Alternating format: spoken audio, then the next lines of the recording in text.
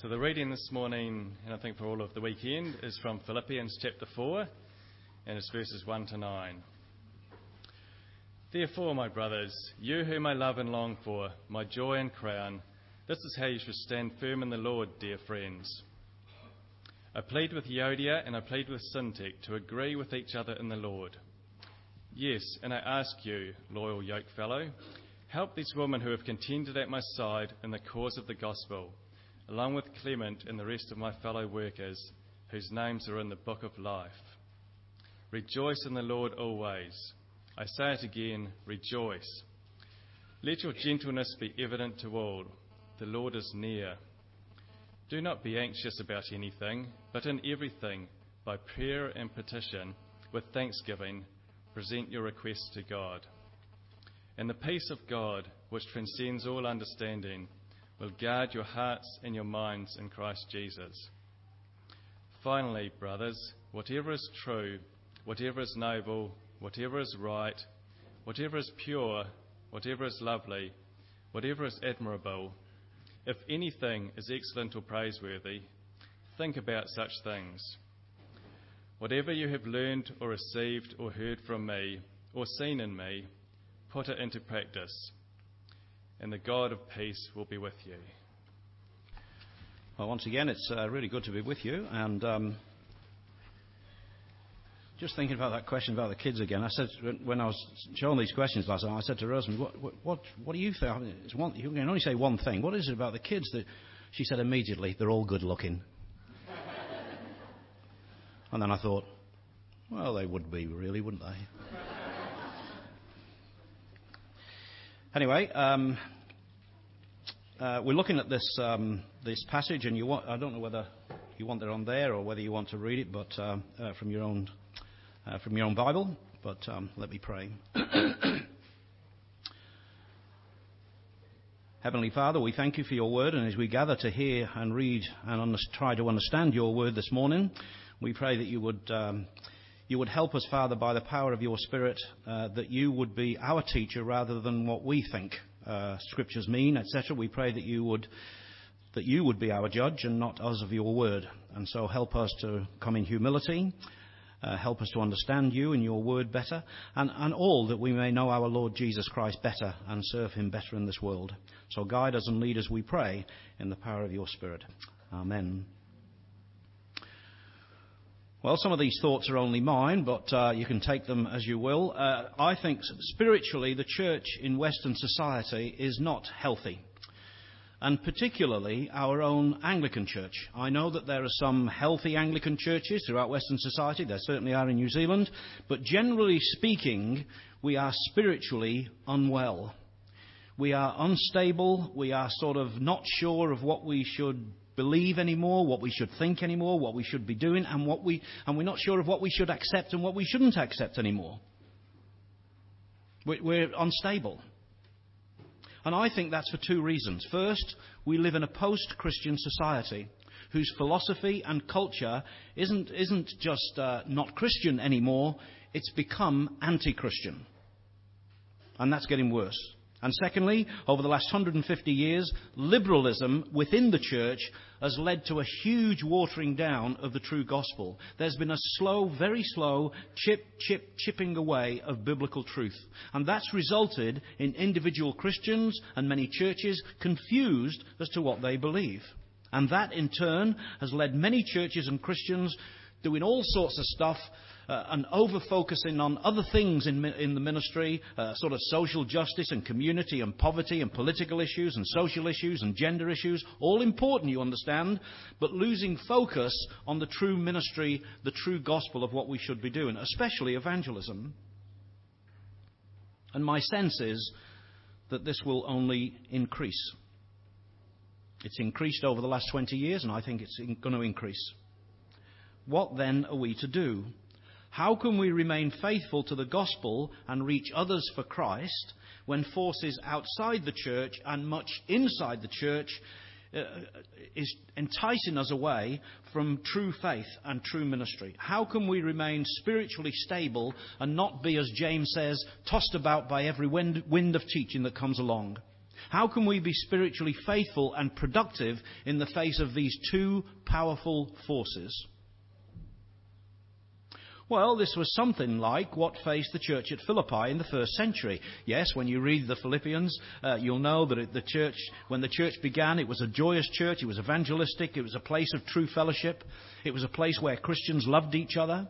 But as society became more anti-Christian, and as false teaching within the church confused their beliefs, the church was becoming spiritually unstable. That's what the church faced at Philippi. That's why Paul wrote to them. And it's what the Anglican Church in Western society, which is us, that's what we face today. And so Paul wrote this letter to the Philippians to point out where they're going astray and what they're doing wrong, and try to encourage them to remain strong in their faith, remain spiritually stable. And when you read the letter carefully, when you go through it in one hit, and you can sense Paul doing that as he goes through the letter. Yes, he praises them, it's a joyful letter, but he's also teaching them doctrine and what's important and what isn't important. And in chapter 4, verse 1, as he comes to the end of his letter, he tells them to stand firm in the Lord. And what he's been saying in the first 3 chapters is how they are to stand firm. And what Paul means is, stand firm in what they were first taught by the apostles. That is the true gospel. People in society, false teachers and other people in the church and other things in the church will try to move them from this one thing that you were first taught about Jesus Christ, about the gospel. They will try to change it. They will try to shift you from it. They'll try to get you on other religious bandwagons, on other religious things, but don't move from it. He says, stand firm. And I'm not a Greek scholar, but the Greek word there is stekate. And that's the word for a soldier who is standing his ground in battle. The enemy is trying to move him, but the commanding officer says, stand firm, don't move, hold your ground. Or if you're from a naval background, which is a lot better, hold your course. Hold your course. Stand firm. That's the picture. Forces were trying to move them from the true gospel which Paul had first taught them. And Paul says, no, don't let them move you. Stand firm. And surely that's God's word to the Anglican Church today in this present crisis. Stand firm. Hold your ground. We now live in a culture which is shifting. Our culture is changing. It's changed massively over the last 40 years. And it's changing from its old ways. Some changes are good, obviously. Some changes are needed, obviously. But some are what our foundations were built on. New Zealand was built basically on Christian foundations. They are fundamental to our society as a people. But we're obsessed with new things. We're obsessed with new ideas and new philosophies and new laws, which are ripping up the very foundations of our society. Nothing is stable anymore. What was wrong 20 years ago, even 10 years ago, is not wrong anymore. There's no absolute truths anymore. There's no absolute right or absolute wrong. Just as somebody said to me last year, well, that may be right for you, Wally, but it's not right for me. That may be true for you, Wally, but that's not true for me. And so we're in a sea of relativism. And the foundations on which Western society were built, including New Zealand, are being pulled up. We've become a culture with no anchor, with no stability. The rules and the laws are made up as we go along. And it's mainly the majority, or whether it's a little group who wants to push things, where we change the laws. They're made up as we go along. And this has come into the church.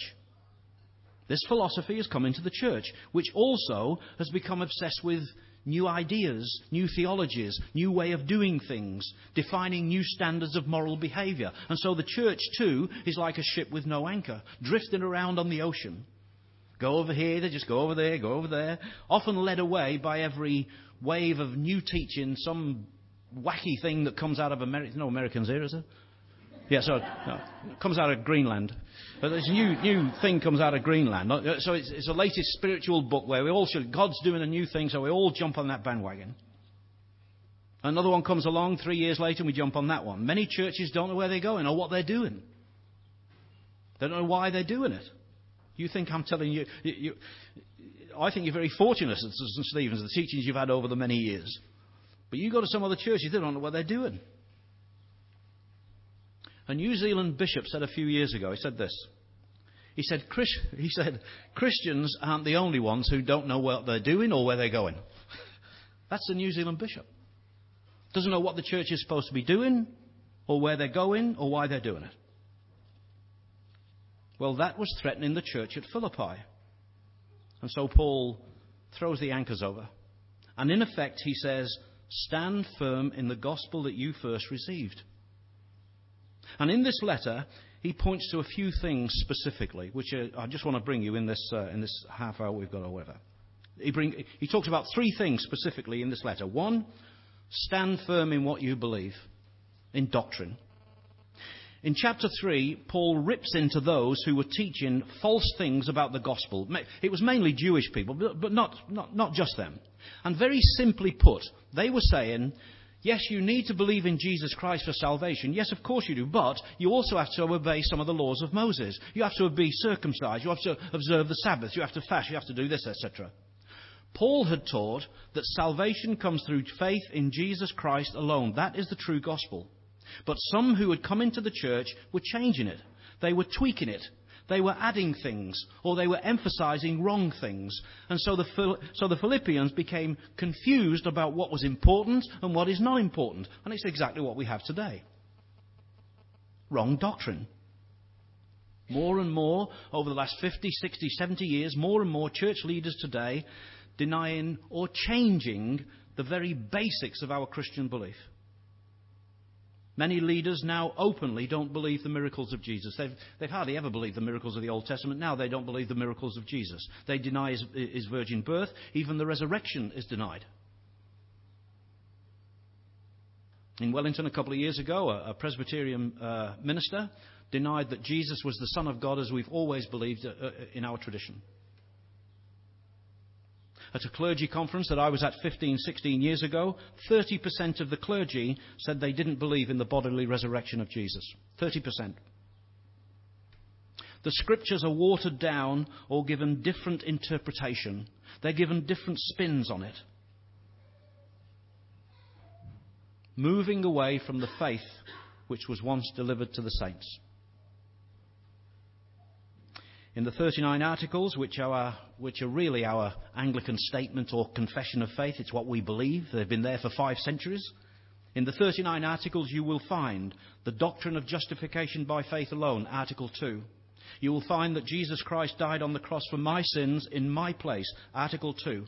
You'll find the doctrine of original sin, Article 9. The bodily resurrection of Jesus Christ, Article 4. The return of Jesus Christ, Article 4. And especially today, the authority of the Bible as the Word of God, which contains all things necessary for salvation, Article 6. These are and there are 30 odd others more. These are the anchors for the church, but one by one they're being pulled up. Liberalism, postmodernism, humanism, feminism, New Age spirituality mixed in with Christianity, all has come into the church. And even for those who say that they believe the Scriptures, there's a sort of questioning. Or a reinterpreting, or getting round or confusing things which are plain teaching. Oh no, it doesn't mean that. It means something else. Oh, I know that, but it doesn't mean something else. They put a particular new slant or a new meaning given to passages which Christians have always held. They put new slants on it, and off they go.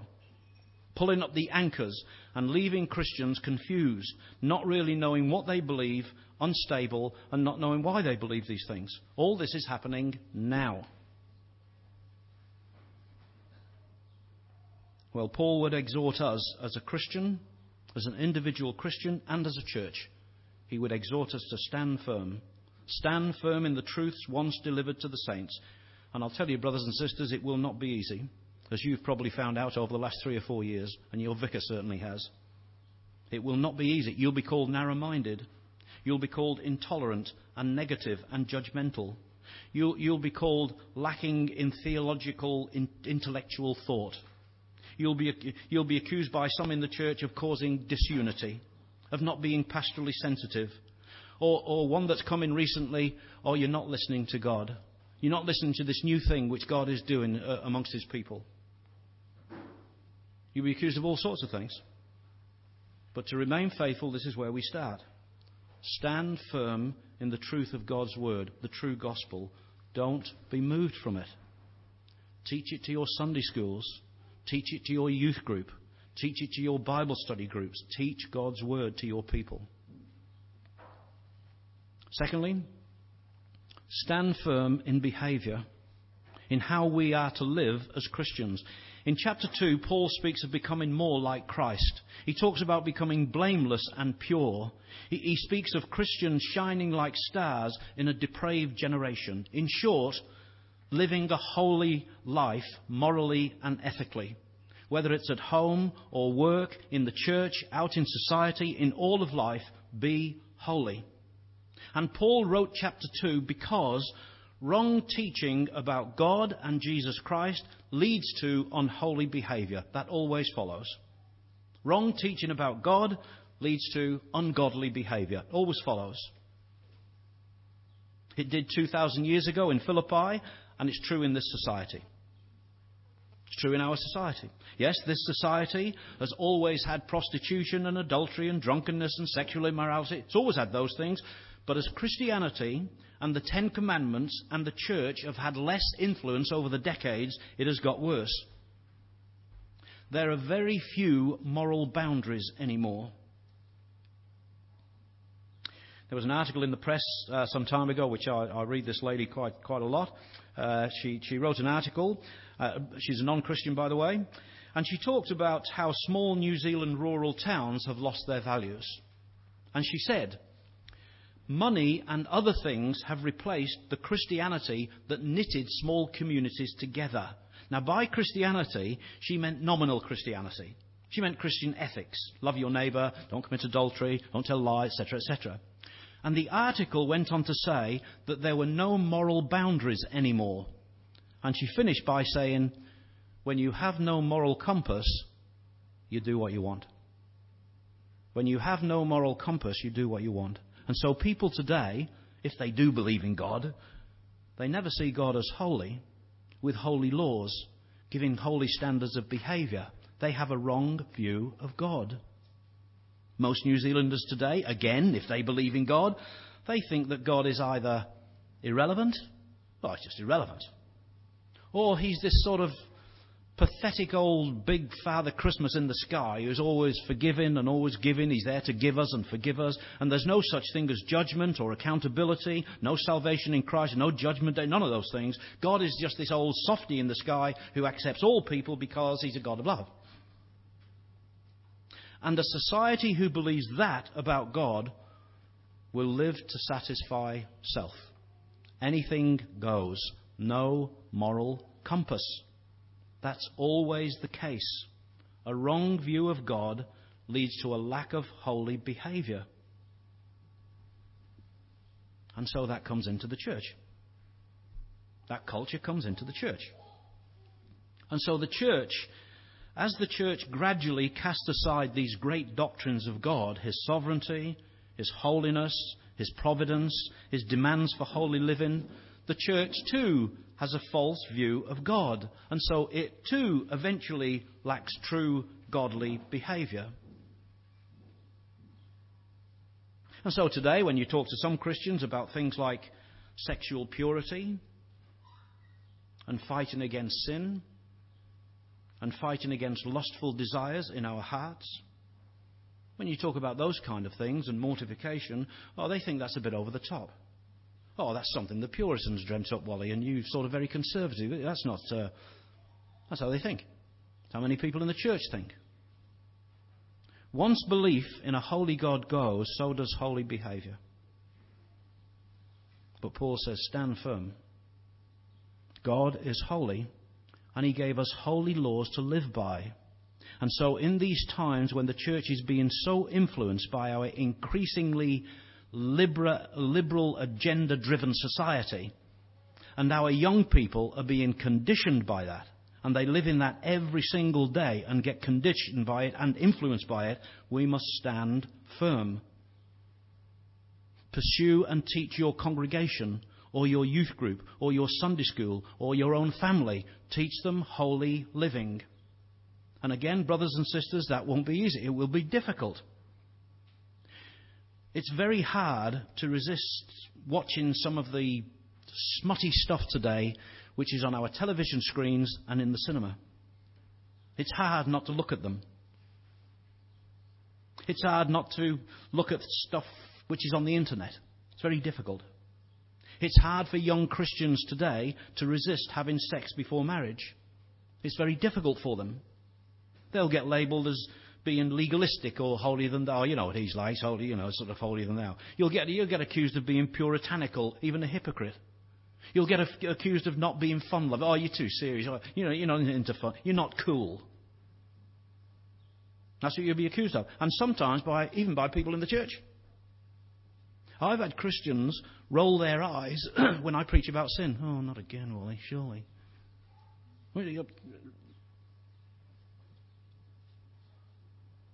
There are many temptations around, and we shouldn't be moved nor guided by the laxity of our age.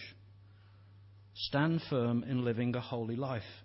Yes, you will fail, as I have done, and as I do. You will fail, and you'll fail again and again. You will fail, but get back up, and in the power of the Spirit, stand firm, and help your brothers and sisters to stand firm. Thirdly, and most importantly, stand firm spiritually. Paul says, in the Lord.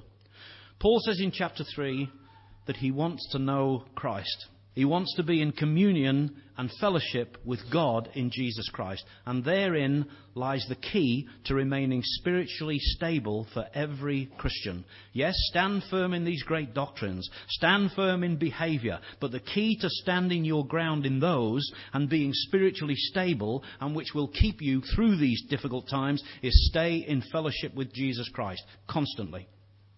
Jesus said, "Abide in me and I will abide in you." This is what he meant. And this is the heart and the source of spiritual strength and stability. As an individual Christian and as a church, abiding in Jesus, spending time with Jesus and knowing him more and more and more is the key. You can know all the doctrines. You can know all about Calvinism and Arminianism and so-and-so's view on theology, and I think he's got a wonderful place on his theology. You can know your Bible. You can have your bachelor's degree and your doctorate in theology. You can know your Bible backwards and quote verse on and on and on. But if there is no regular, close fellowship with Jesus, no abiding in him, you will move. You will shift from your true doctrine. This is the greatest spiritual principle of standing firm, our growing relationship in Jesus Christ. Through daily prayer, regular reading and learning from God's Word, regular Christian fellowship and worshipping together. And the enemy will try to move you from this one thing constantly, every day. But you must stand firm in your growing relationship with Jesus Christ. And that too is not easy. It requires discipline and commitment and perseverance. But to stand firm in Christ is crucial. That's the key.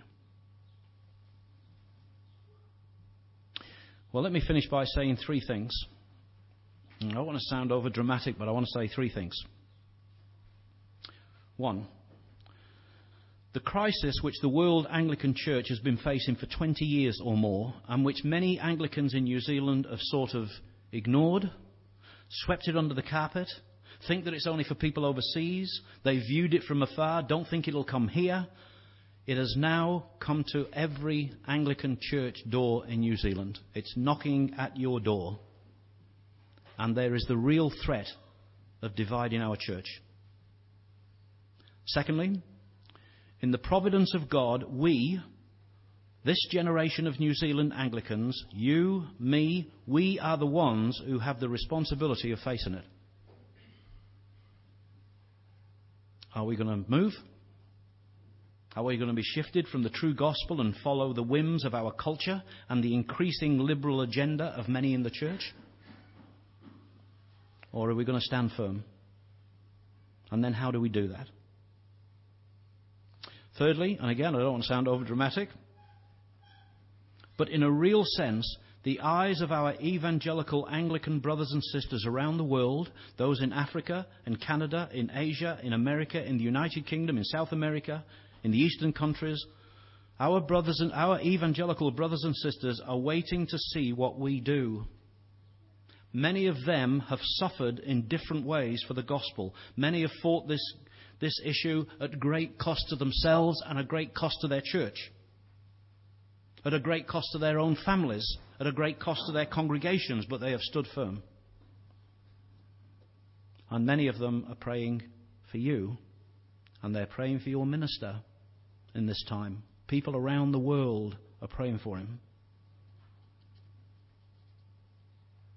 And my encouragement would be, pray for your church. Pray for this Anglican church. Pray for God's church, your church, that we'll stand firm and do the right thing. Let me pray.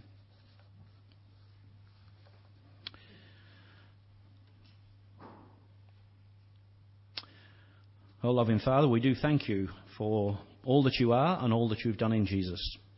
Forgive us, Father, we pray, when we've got carried away on all sorts of things and sort of put your gospel aside, in a sense. Help us, Father, we pray, to stand firm. Give us spiritual discernment which sees what's happening according to your word, which sees what's happening throughout the world, and give us eyes to see clearly. And help us, Father, we pray, to continually keep our eyes on the Lord Jesus Christ. Guide us and lead us by your Spirit, that we would do the right thing and the godly thing. And strengthen each one of us individually, we pray. Help us to stand firm in our doctrine, in our behaviour, and especially in the Lord Jesus Christ. There may be some here this morning who feel that they're in the wilderness. I pray, Heavenly Father, that you would bring them back and show them your love and your grace and your Holy Spirit. In our Lord's name we pray. Amen.